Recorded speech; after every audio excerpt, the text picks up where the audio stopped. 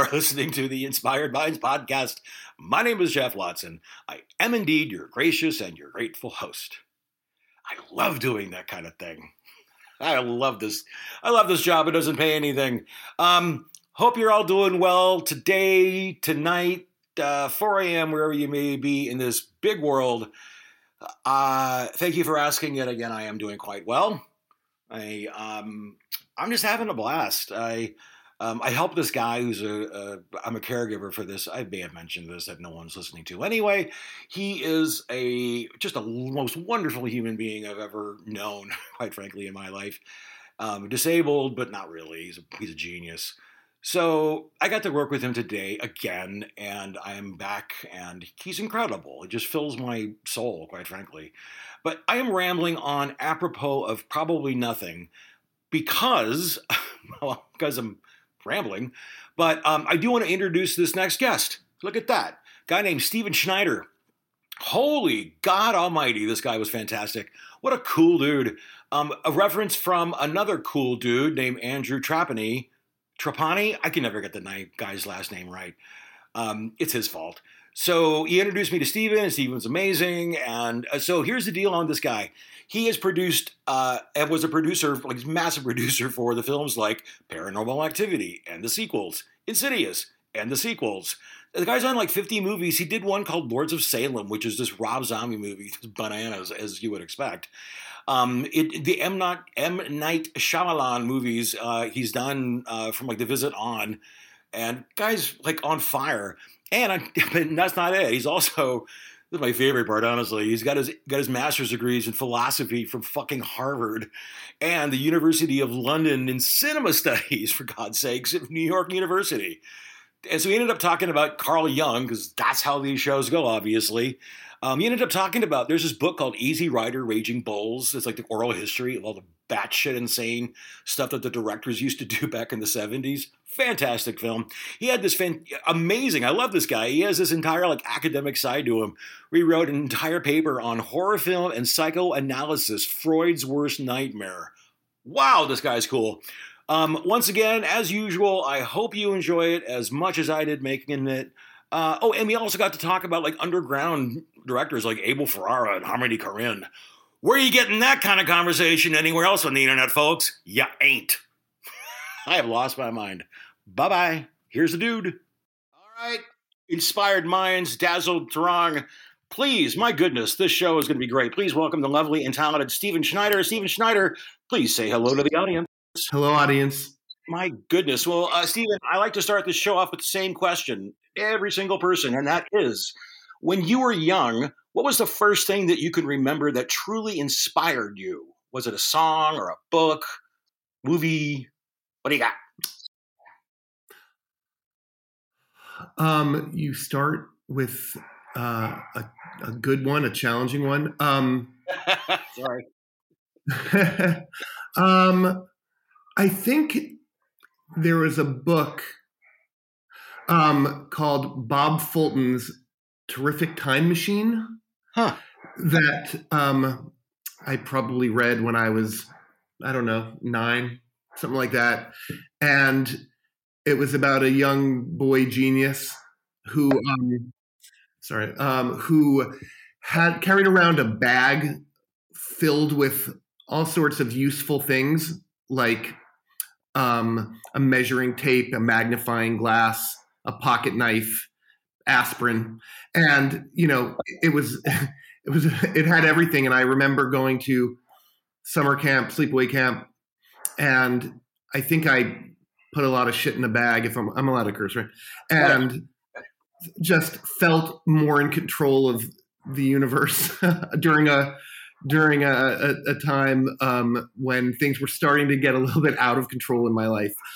So I don't know if that's. It seems like a decent first attempt at answering that great question. You've done very well. You get the crown. Now, right, so part B of this little existential discussion is, how did that get you to where you are now? Is there a through line? Let's see. I mean, there are different levels of answer to that, probably. Love of reading. maybe the most important, best answer to that question, and maybe I don't need to overcomplicate it. I mean, yeah, and I say that just like reading as you know, personal and professional, right? Those lines are always sort of blurred, and so reading as a companion, reading for knowledge, reading for comfort, all that kind of stuff. So yeah, I can go with that. That's fantastic. I love this question because there's obviously no wrong answers. So it's amazing to watch that through line, that arrow that people can have. Yeah. I got to start off with this. So you have 2 master's degrees, one in philosophy, is that right? In cinema studies, Harvard or New York? Yes, that's right. Yeah. Incredible. Which obviously I wanted to go into your massive film collection that you've worked on. I think you produced about 12,000 movies. Am I right about that? Oh, say it again. About 12,000 movies, I think you produced. Oh, 12,000. Getting there. I'm not sure if that's actually a good thing, but yeah, I've been somewhat prolific. I mean, there are people that are more prolific and some that are less, but yeah, I've been busy. Yeah, I did the math, and it looks like you've done at least released 50, including, by the way, congratulations on Knock at the Cabin. Loved it. Thank you. Yeah, it was fantastic. Thanks so much. It's a great setup. I do want to ask you, I mean, there's so much I want to talk to you about, but I kind of want to start off with your start with Paranormal Activity as producer and kind of working on that, and then being kind of shot out of the canon, which I think kind of what happened with you, right? Yeah. Yes.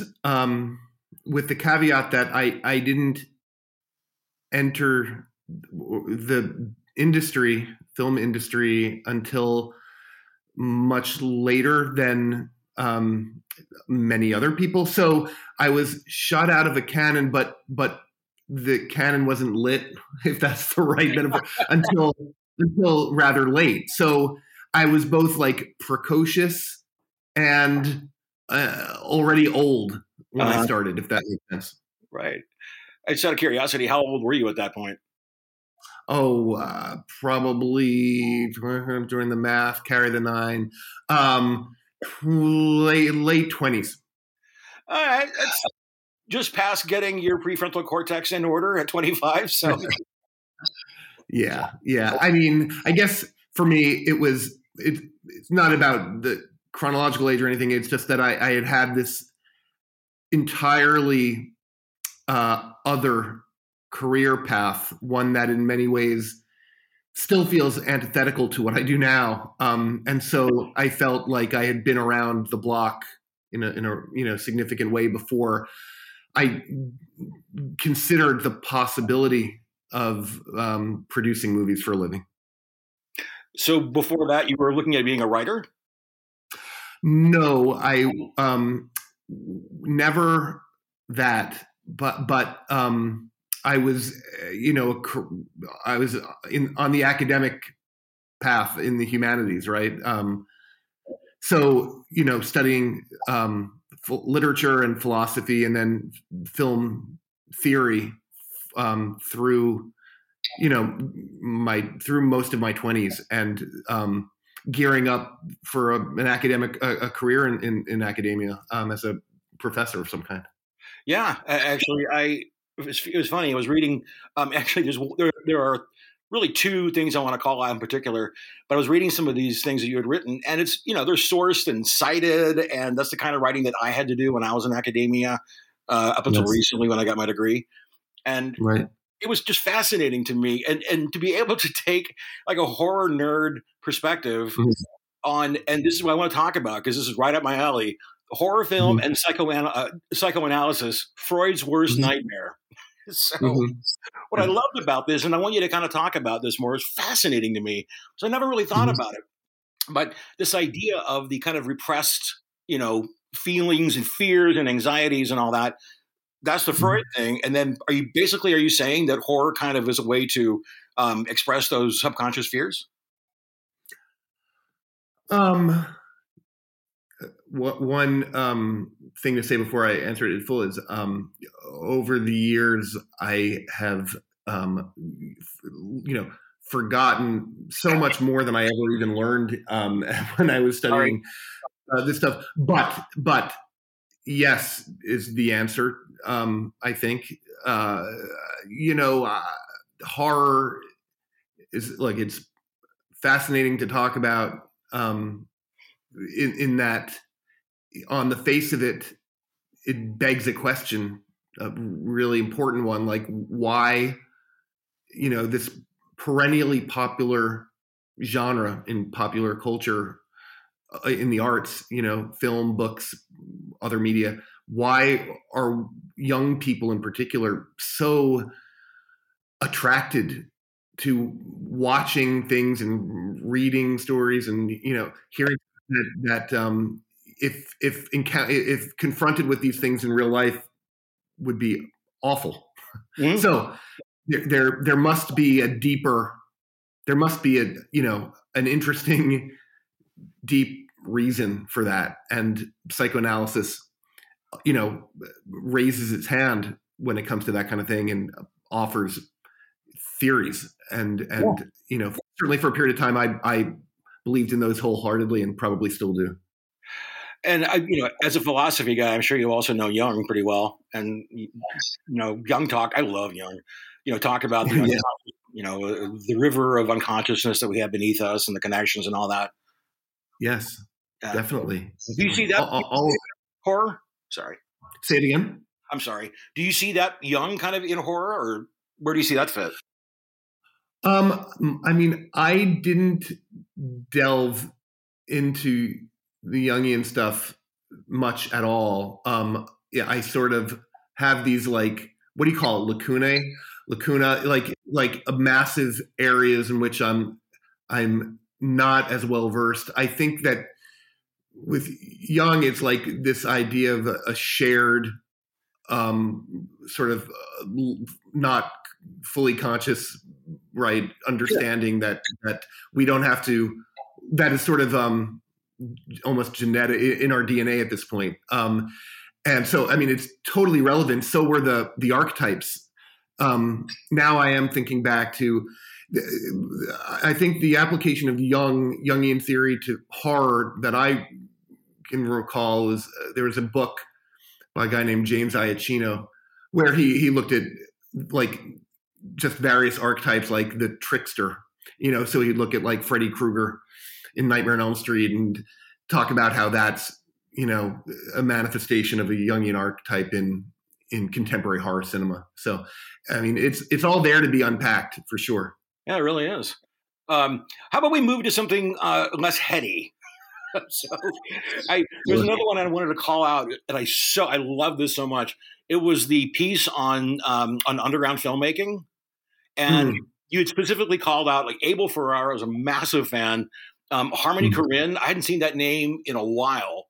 And I just love that idea of like the grit of cinema, of the idea of being able to just go on the ground and like just shoot something on a Super 8 still these days.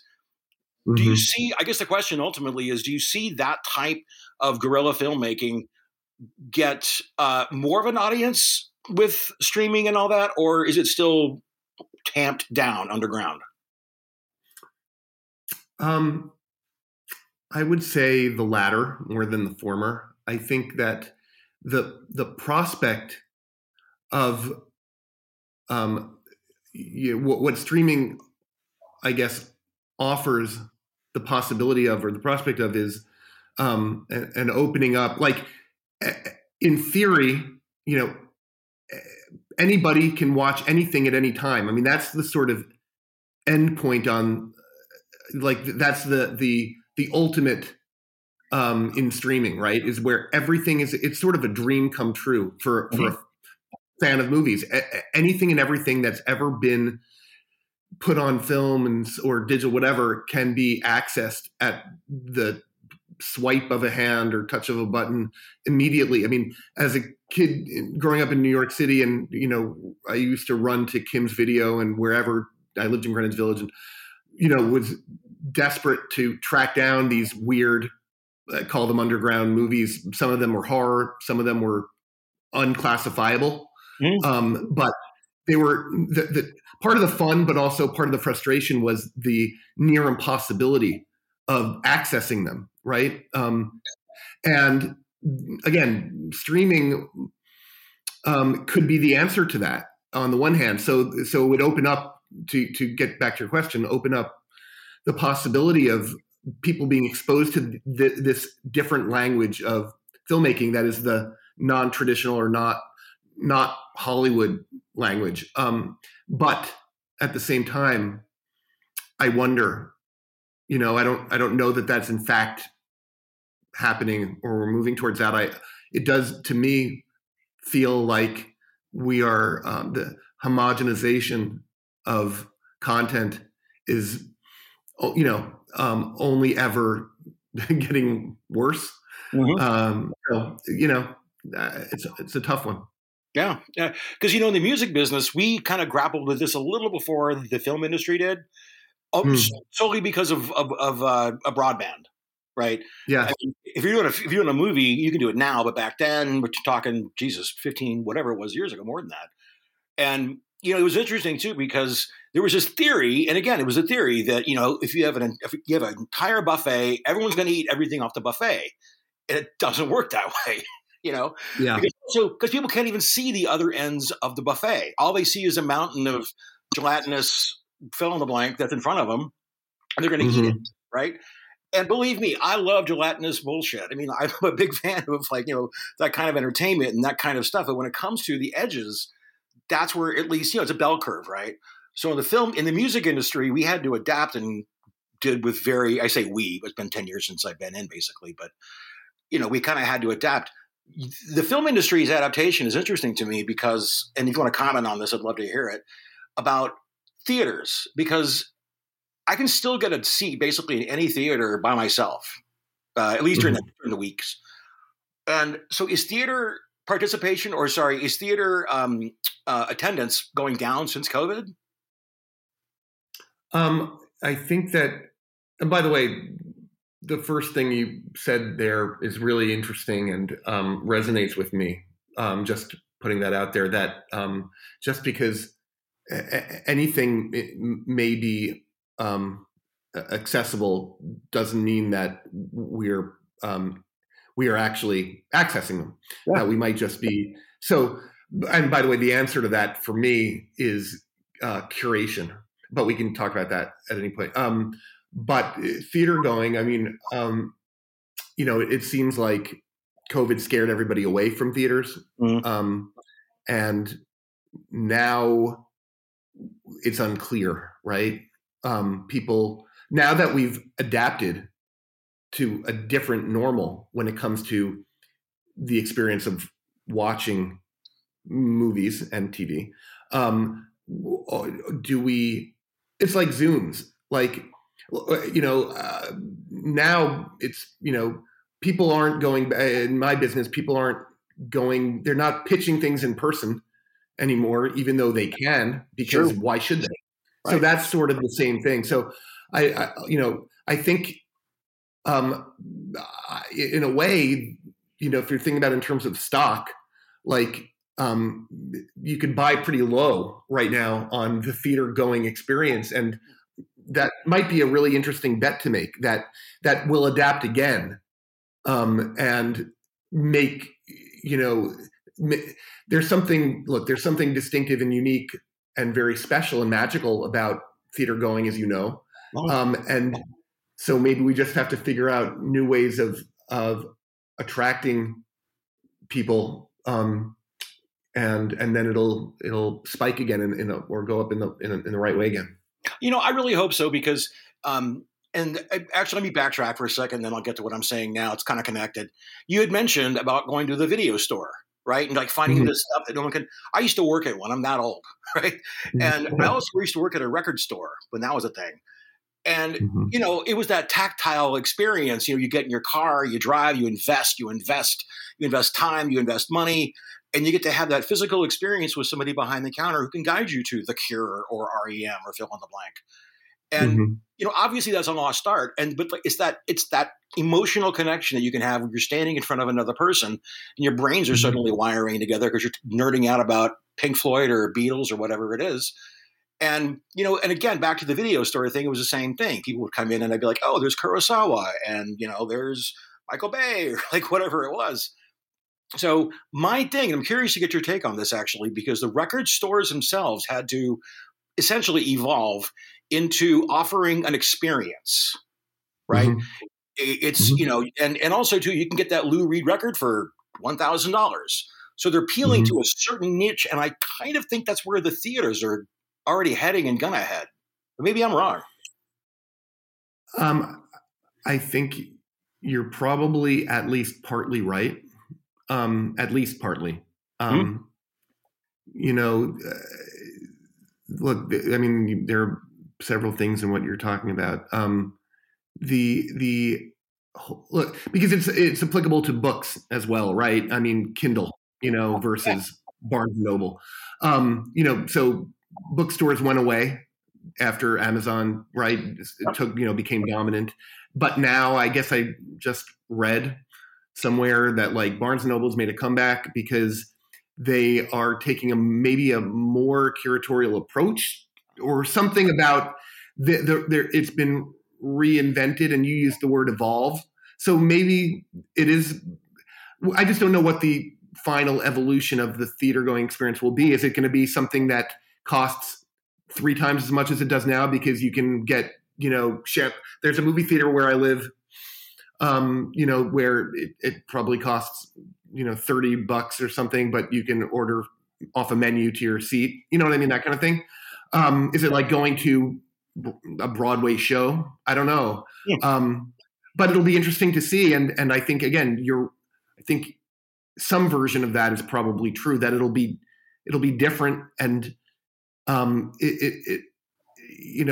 would we go to a bookstore when we have a virtual one? Well, I mean, I have my own reasons why, but I don't know how much of that is purely nostalgia. We have to be drawn to it. It's all very interesting. It's so fascinating talking about this kind of thing, especially with a horror nerd like you are and I am, because I found this on YouTube. It was amazing.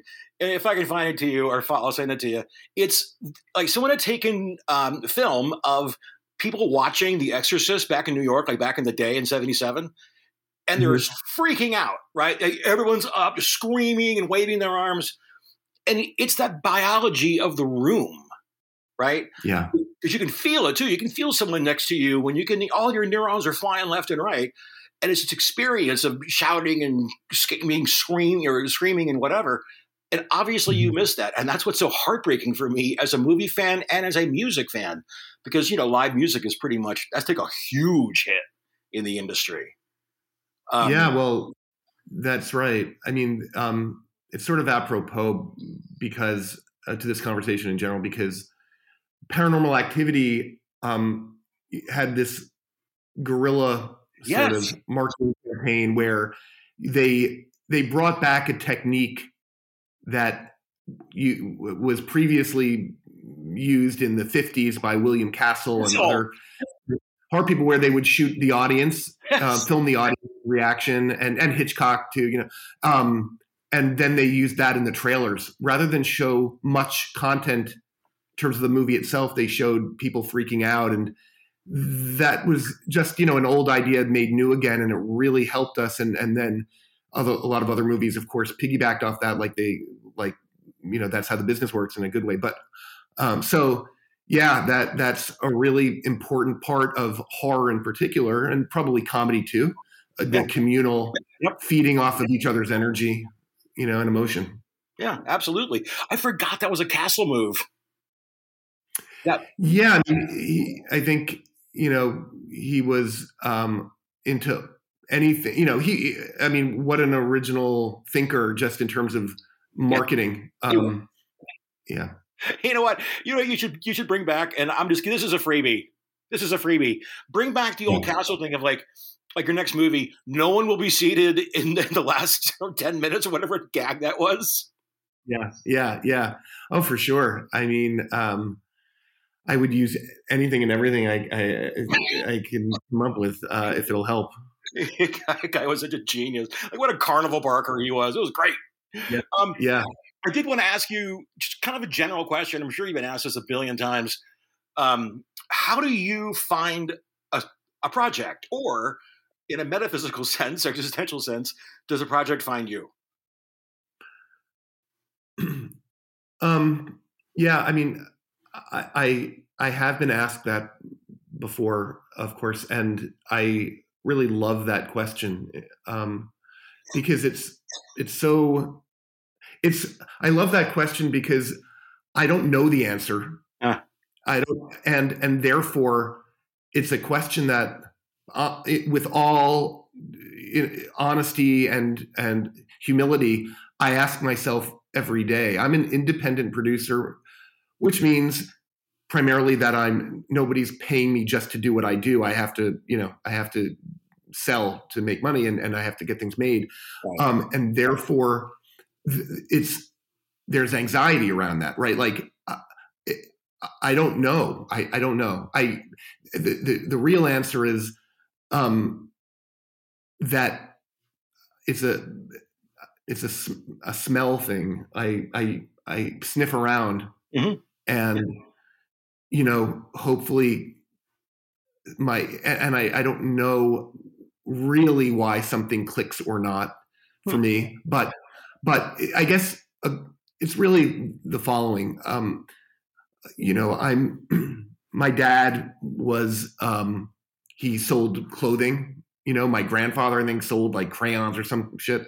My point is, like, I come from a family of, people throughout however many generations where they were salesmen and women. And I'm the same fundamentally, but what my product is invisible.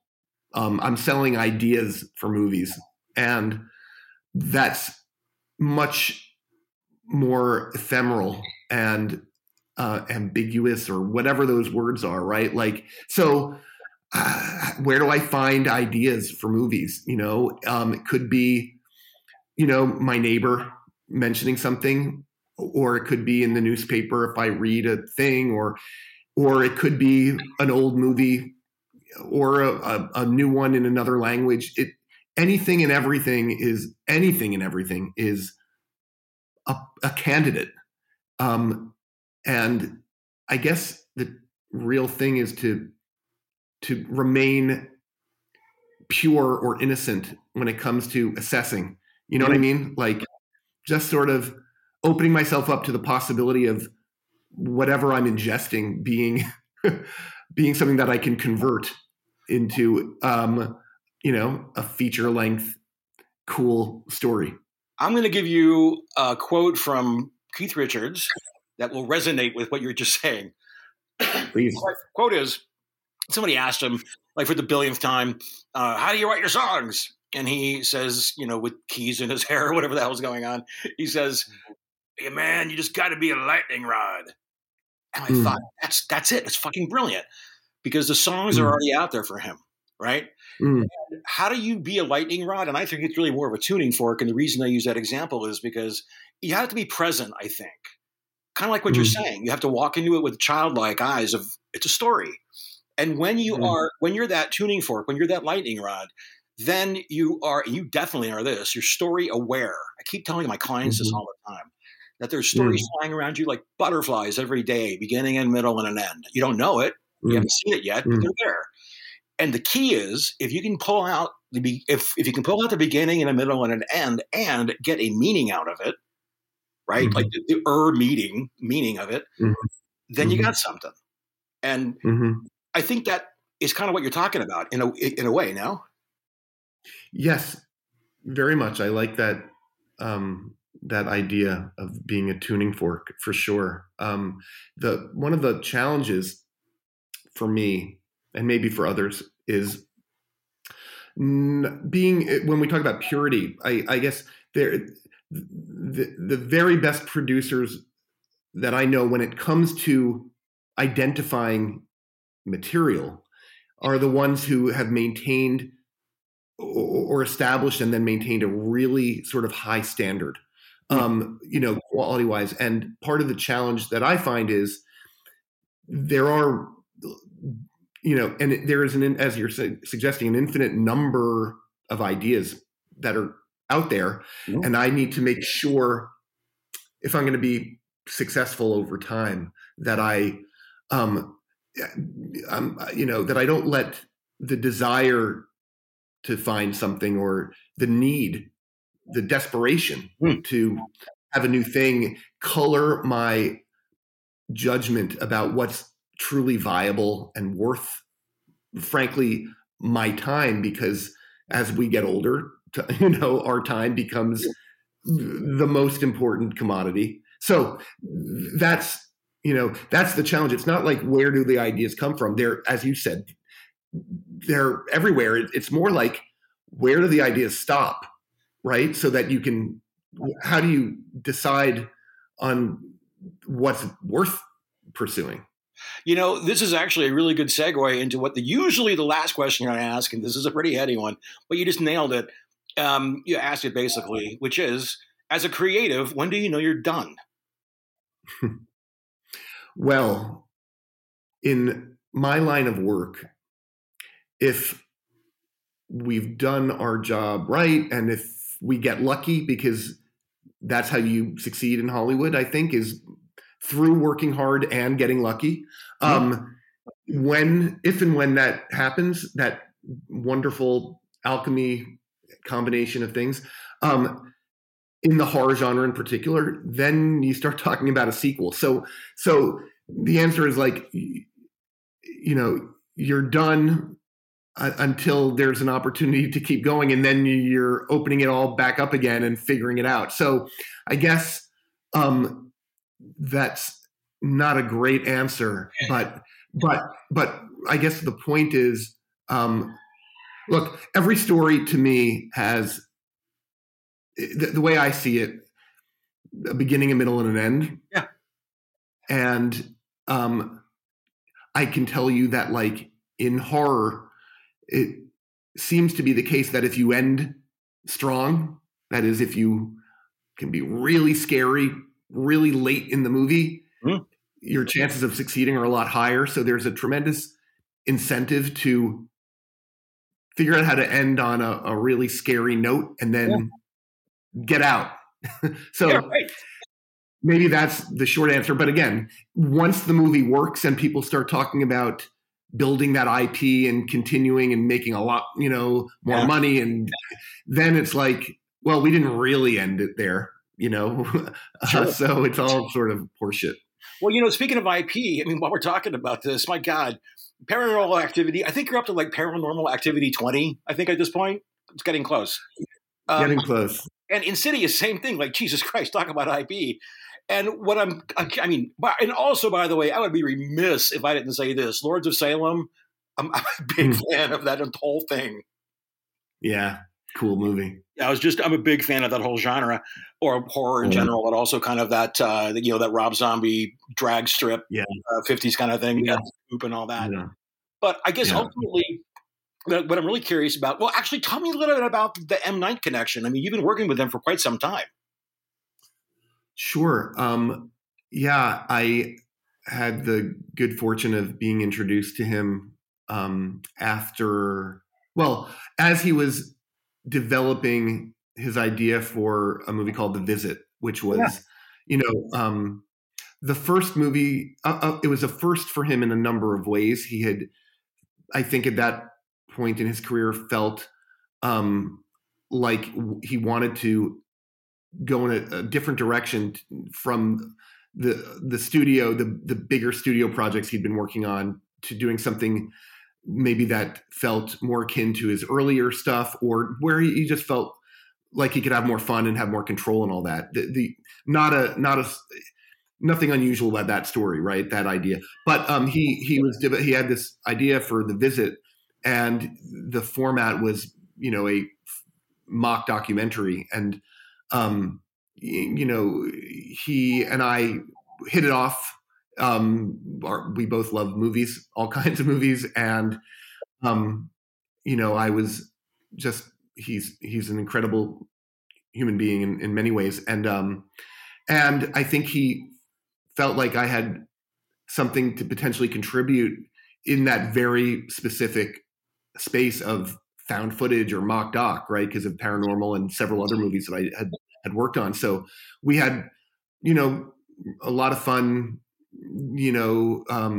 talking creative, and then it went, it was it was a hard experience in some ways, and a very good one for him ultimately. And I think he then sort of had this new model where he would self-finance his productions and maintain those controls that are so important to an auteurist filmmaker in particular, and then sell the finished product back to a studio.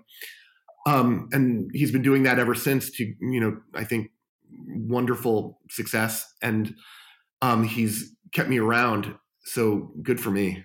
Good for me. Absolutely.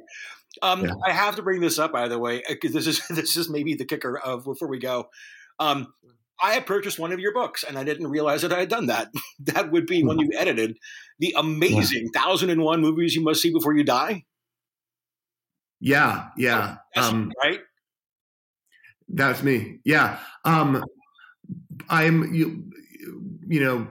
not a great, how can I put it? Not a great salesman of myself. When I had this sort of whole career going when I was an academic of editing and working on cinema books, and 1001 Movies was, turned out to be a really fun, successful project. But I used my middle name, Stephen J. Schneider, and then when I went to Hollywood, I was worried somehow that it would be confusing, so I dropped the middle name, and now nobody knows that it's the same fucking guy. So it's not surprising, I guess, that you didn't realize that it was me. And that's bad idea. I should have obviously, You should have called me. I will say this about that book too. What I love about these kind of things, and it reminded me so much of Easy Rider, Raging Bull, which for those of you who are listening, probably checked out anyway at this point. It's just amazing oral history of the entire 60s and 70s auteur movement and bananas underground things. And the reason why I'm comparing them is solely because I remember it was years ago, going through Easy Riders, Raging Bulls, and just pulling out movies to watch. I forgot about that movie. I got to watch that Coppola movie. I got to watch that Lucas movie. And I did literally the same thing to 1001 for a long time, quite some time. So thank you. I love that. I love hearing that. And that goes back to what, we touched on earlier about the value of curation, especially, in a world where everything is accessible, and therefore, to your point, nothing stands out. And so we're not, it's weird. It's ironic, maybe, everything is at our fingertips, and yet we're only looking at the things we already know. Right. And that's tragic. And that's why curation is so incredibly valuable, right? Having somebody to point to things that, even if they aren't one of the 1001 greatest movies, whatever the fuck that actually means, it's as long as it's something that you don't already know, right? Then it's cool. Yeah. So, yeah. I mean, to be honest with you, I learned about Méliès, if I'm pronouncing his name right, through that list, because I was like, wait, that's right, he was the guy that did the moon thing, and I went down that road. Yeah.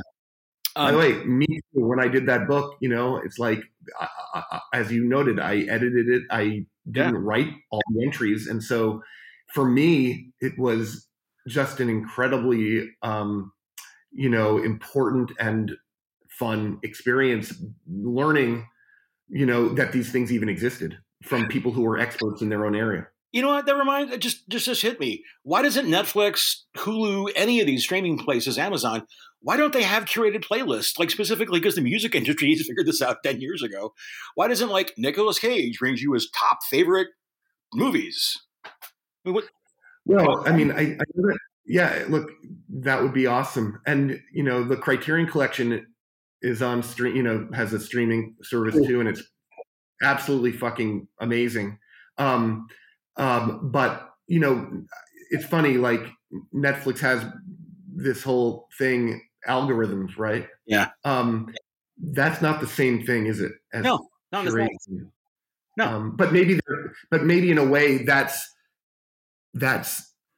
the sort of, there's a false equivalence there, or that it's sort of maybe in the streaming world that is the same thing as curation, but it's not. You and I should talk about that more. Yeah, not a bad idea. Because an M Netflix thing wouldn't be a bad. I'd click on that. Fuck, are you kidding? Yeah, I think Knight has talked about that. It would be really, really cool.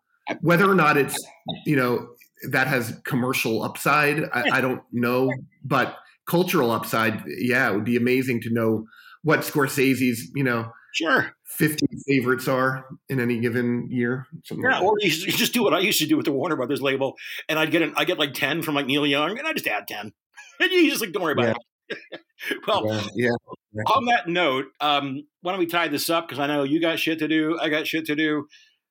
Here's how I like to tie these things up. Involves a little bit of acting, perhaps.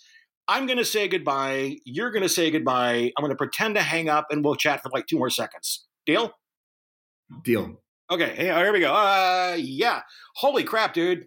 Trapani or Trapani or however the hell you pronounce his name. Andrew was dead on right. You're a gem. And God, I learned so much, and I got to talk to the editor of 1001 Movies You Got to See Before You Die. So hooray for me. Your turn. Jeff, there's a lot more to you than I could possibly have guessed.